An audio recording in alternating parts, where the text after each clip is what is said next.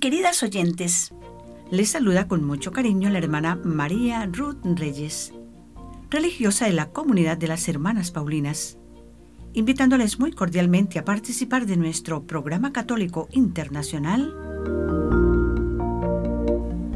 Jesús en mi vida diaria, con el único objetivo de que estas sencillas reflexiones en torno a la palabra de Dios en la liturgia de cada domingo nos estimulen a vivir de esperanza, a fomentar la paz, a practicar el perdón y la solidaridad fraterna, si realmente queremos ser testigos auténticos del Evangelio.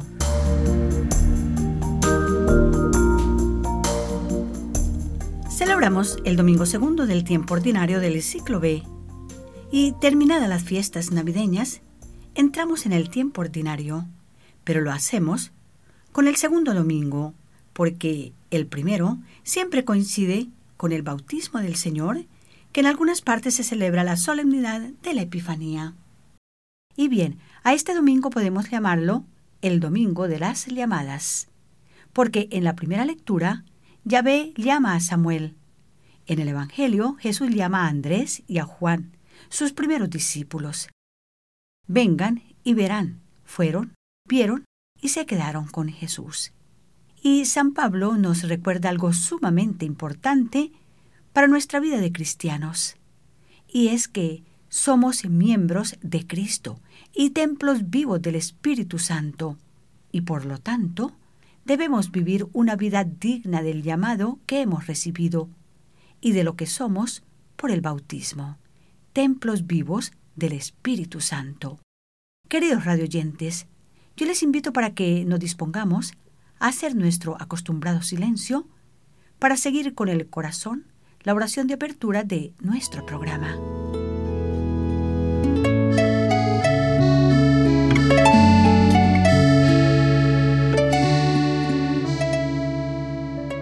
Querido Padre Dios, te ofrecemos en unión con toda la Iglesia, a Jesús Eucaristía y a nosotros como ofrenda permanente, para adorarte y agradecerte el sacerdocio eterno de tu Hijo, para que todos los llamados comprendamos el anhelo de Cristo. La mies es mucha y los obreros pocos.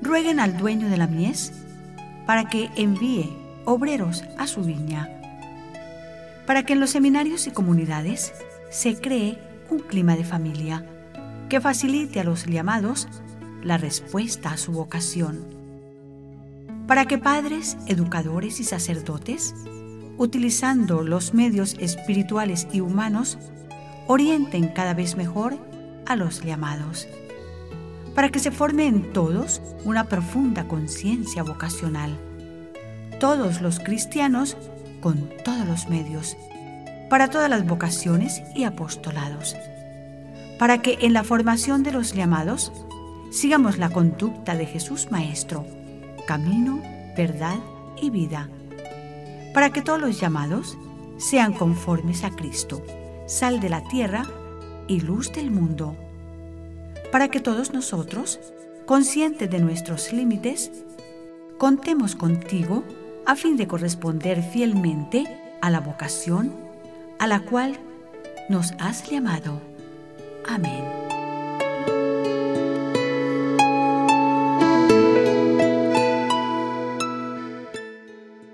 Y bien, hemos comenzado el tiempo ordinario, que lo conforman las 34 semanas que sirven de puente de unión entre los dos grandes acontecimientos, Navidad y Pascua, que la liturgia llama tiempo ordinario, y que no quiere decir que sea menos importante que los dos grandes ciclos litúrgicos de la Navidad y la Pascua, porque aunque no se celebre ningún determinado aspecto del misterio de Jesús en un día especial, sí vamos profundizando ese misterio precisamente a lo largo de todo el tiempo ordinario que hemos comenzado con el bautismo de Jesús o la celebración de la Epifanía.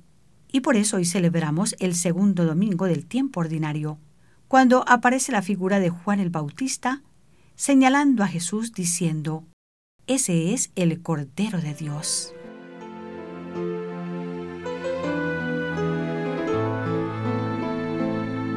Cordero de Dios, que quitas el pecado del mundo, ten piedad de nosotros,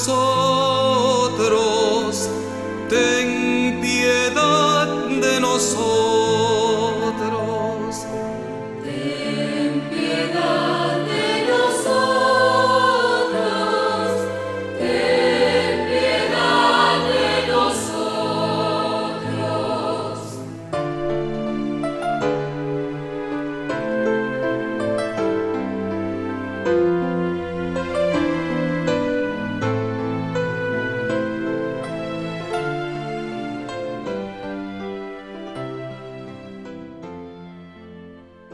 Escuchábamos, en la voz del padre José Antonio Muñoz, El Cordero de Dios, y está en su disco compacto Levántate a comer el pan. Es una producción de Paulinas de Latinoamérica. Y bien, una vez que se ha terminado las fiestas y el esplendor del tiempo de Navidad, viene casi enseguida el tiempo ordinario que inauguramos hoy con el segundo domingo del tiempo ordinario.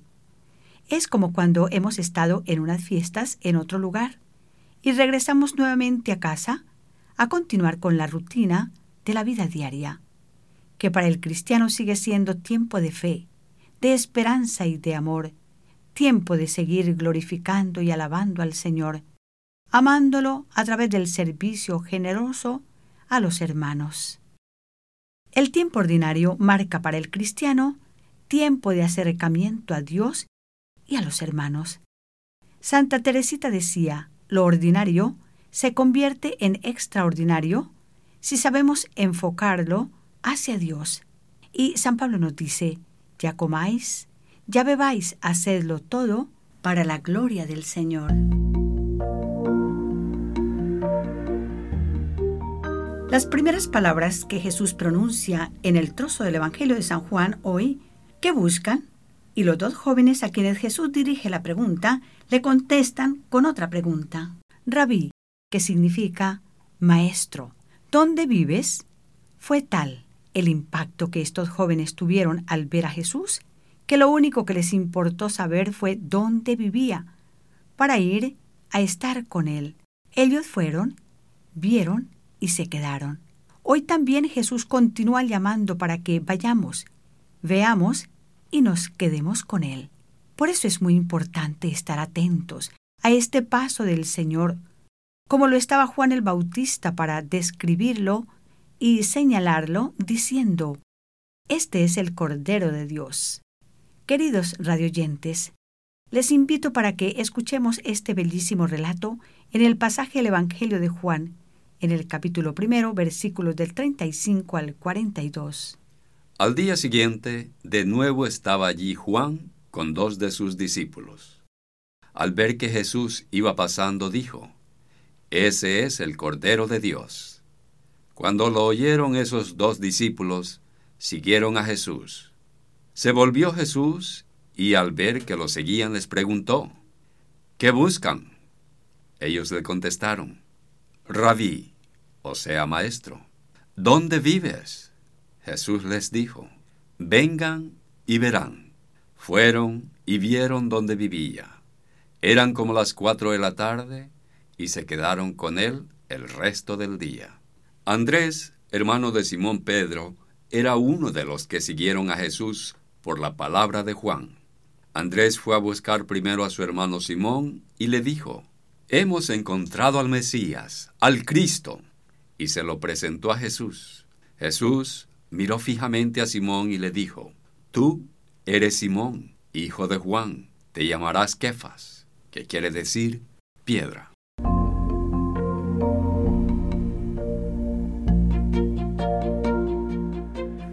Jesús invita no solamente a ver, sino a quedarse con Él, a estar con Él, porque estar con Jesús es lo máximo que podemos hacer durante nuestra corta vida terrena. Porque Dios, nuestro Padre, nos ha creado para Él, y como nos lo repite San Agustín, nuestra alma no descansará hasta que regrese a Él. Este es el secreto que todos los cristianos sabemos, que el encuentro final se identifica con el permanecer en Él. Jesús nos lo dice bien claro en el Evangelio de San Juan, en el capítulo 15, versículo 9. Permanezcan en mi amor. Es lo único que quiere Jesús y lo único que debemos querer también nosotros al costo de todo. Permanecer, perseverar, ser y estar con Jesús. Juan recuerda muy bien la hora del llamado. Eran como las 4 de la tarde. Pero sobre todo, recuerdan los discípulos lo que hicieron aquella tarde. Estar con Él. Eso fue todo. Porque eso es todo para un cristiano enamorado de Cristo, que nos ha amado hasta dar la vida por cada uno de nosotros. Y todavía continúa llamándonos a unos a la vida consagrada y al ministerio ordenado dentro de la comunidad, a otros a la tarea misionera, a otros a la vida matrimonial, y a todos nos llama a una vida coherente según el Evangelio. Queridos radioyentes, y hoy ameniza este espacio musical nuestro amigo y cantante Luciano Iramain, quien nos interpreta el bonito mensaje de su inspiración, Me llamaste. Me llamaste, con tu amor me cautivaste, con tu fuego me quemaste, te ofrecí toda mi vida. Me llamaste, tu confianza me enseñaste, tu pobreza me donaste, tu sendero me marcaste, sendero de cruz.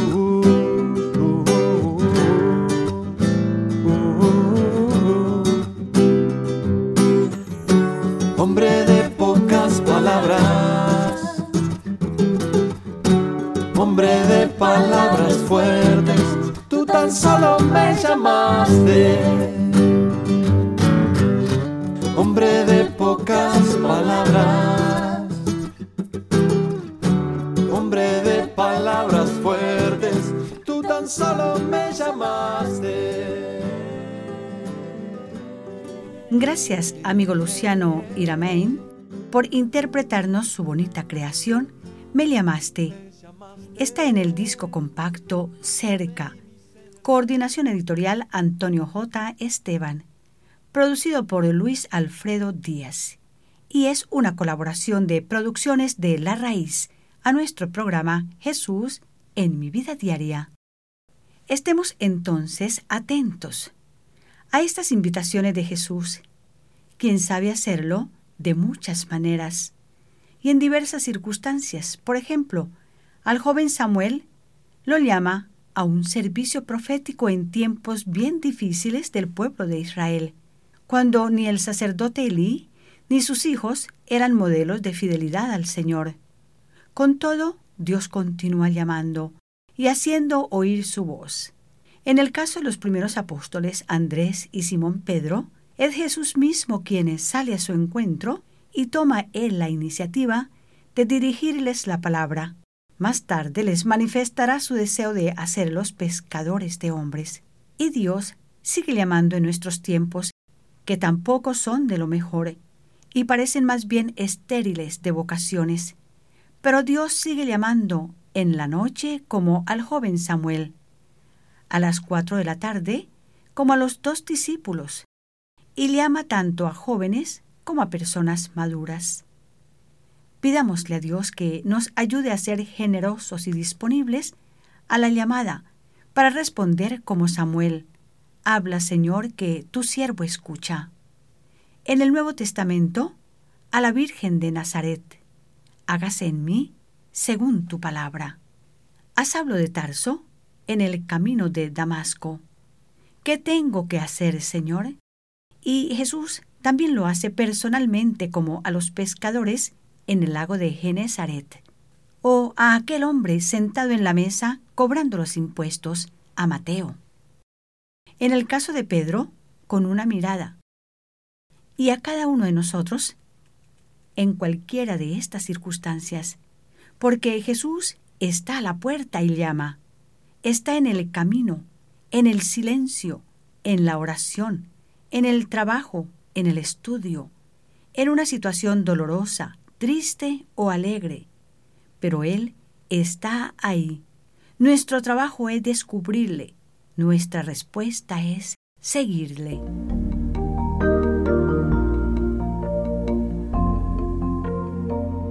Y algo muy importante, y es que Dios se sirve de intermediarios para ayudar a otros a encontrar su vocación. Primero con el testimonio de nuestra vida, y luego, como en los ejemplos de hoy, Elí fue el intermediario para que Samuel descubriera la voz de Dios que le llamaba. A Pedro le llegó la noticia de Jesús por medio de su hermano Andrés, quien emocionado le dice: «Ven, hemos encontrado al Mesías». Juan el Bautista orienta a sus discípulos hacia Jesús. Todos estos intermediarios nos dan un lindo ejemplo de cómo ser verdaderos intermediarios, ya que Jesús nos recuerda en su Evangelio: la mies es mucha y los obreros pocos. Roguemos al dueño de la mies que envíe obreros a su viña. Jesús nos recuerda que la oración es uno de los medios más efectivos en la ayuda vocacional, tanto como el testimonio de vida, para poder decir, como dijo Jesús a los primeros discípulos de hoy: «Vengan y vean dónde vivo». Y el resultado fue que vieron y se quedaron. Una familia o una comunidad religiosa de laicos comprometidos deberían poder decir: «Vengan y vean cómo vivimos, cómo oramos, cómo nos comunicamos, cómo trabajamos, cómo hacemos de Jesús el centro de nuestra vida diaria».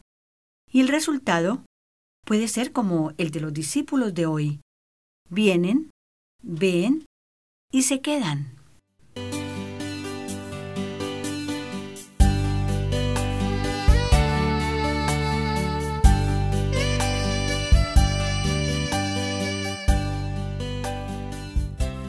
Las hermanas Paulinas estamos presentando nuestro programa católico internacional Jesús en mi vida diaria, hoy en el segundo domingo del tiempo ordinario del ciclo B, estimulándonos a través de la liturgia de la palabra a vivir la aventura divina de conocer al Maestro y de seguirle, como lo vemos hoy en Juan, Andrés y Simón Pedro, para poder responder con las palabras del Salmo: «Aquí estoy, Señor, para hacer tu voluntad».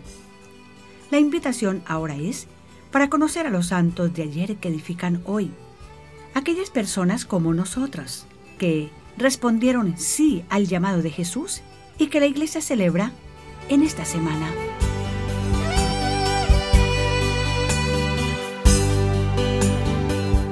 El 15 de enero la Iglesia celebra a San Eficio.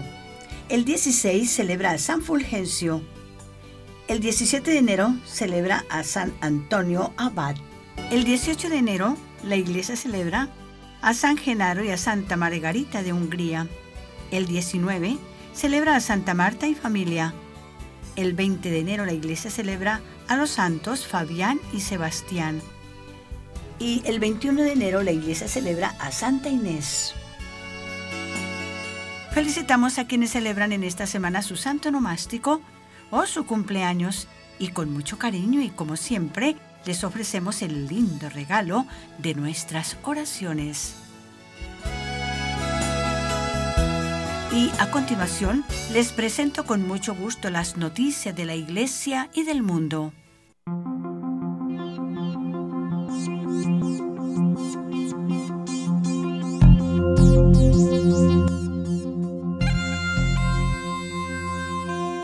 Dos sacerdotes venezolanos fueron designados como capellanes de su santidad. Dos sacerdotes de la diócesis de San Cristóbal en el estado Táchira, Venezuela, fueron designados como capellanes de su santidad el Papa Luis Humberto Urbina y el Padre Luis Gilberto Santander, según informó Monseñor Mario Moronta, obispo local. Un capellán de su santidad es un título honorífico que otorga la Santa Sede, generalmente por el pedido de los obispos, a presbíteros por su destacado servicio a la Iglesia. A los sacerdotes que se les otorga este título se les refiere como Reverendo Monseñor y son los primeros invitados a participar y acompañar litúrgicamente al Papa en las misas que celebre. Monseñor Moronta también indicó que ambos presbíteros recibirán documentos e insignias respectivos a sus nombramientos el próximo 30 de enero del 2024, día de San Sebastián, patrono de la ciudad de San Cristóbal, capital del estado Táchira. Padre Luis Humberto Urbina Lubo es natural de La Grita, estado Táchira. Realizó sus estudios de primaria en la Escuela Parroquial Sagrado Corazón de Jesús y el bachillerato en el Liceo Ángel María Duque. Sus estudios eclesiásticos, tanto de filosofía como de teología, los realizó en el Seminario Santo Tomás de Aquino para luego recibir la ordenación sacerdotal también en la ciudad de Grita el 4 de junio de 1981. Ha desempeñado roles como director espiritual, vicario y párroco de varias iglesias en la capital del Táchira. Además, desde 2015 es el párroco de Nuestra Señora del Rosario en San Cristóbal, uno de los templos más importantes de la ciudad. El padre Luis Gilberto Santander Ramírez, oriundo de San José de Bolívar, también en el estado Táchira, ingresó al Seminario Santo Tomás de Aquino, cursó el bachillerato y continuó su formación en el mismo lugar. Se ordenó sacerdote el 24 de agosto de 1968 de manos de Monseñor Alejandro Fernández Feo, tercer obispo de la diócesis de San Cristóbal. Recibió el título de abogado en la Universidad Católica del Táchira el 17 de septiembre de 1982. Ha sido miembro de la Academia de Historia del Táchira desde 1984 y presidente durante el periodo 2011 a 2013. Es autor de varias obras, varias sobre historia regional y de Venezuela, incluido un análisis sobre las facetas del libertador Simón Bolívar a los 200 años de su nacimiento. Además, ha sido un fecundo escritor sobre temas de espiritualidad, catequesis y vida sacerdotal. Y hasta aquí esta bonita noticia que llegó a ustedes por gentileza de la redacción Así Prensa.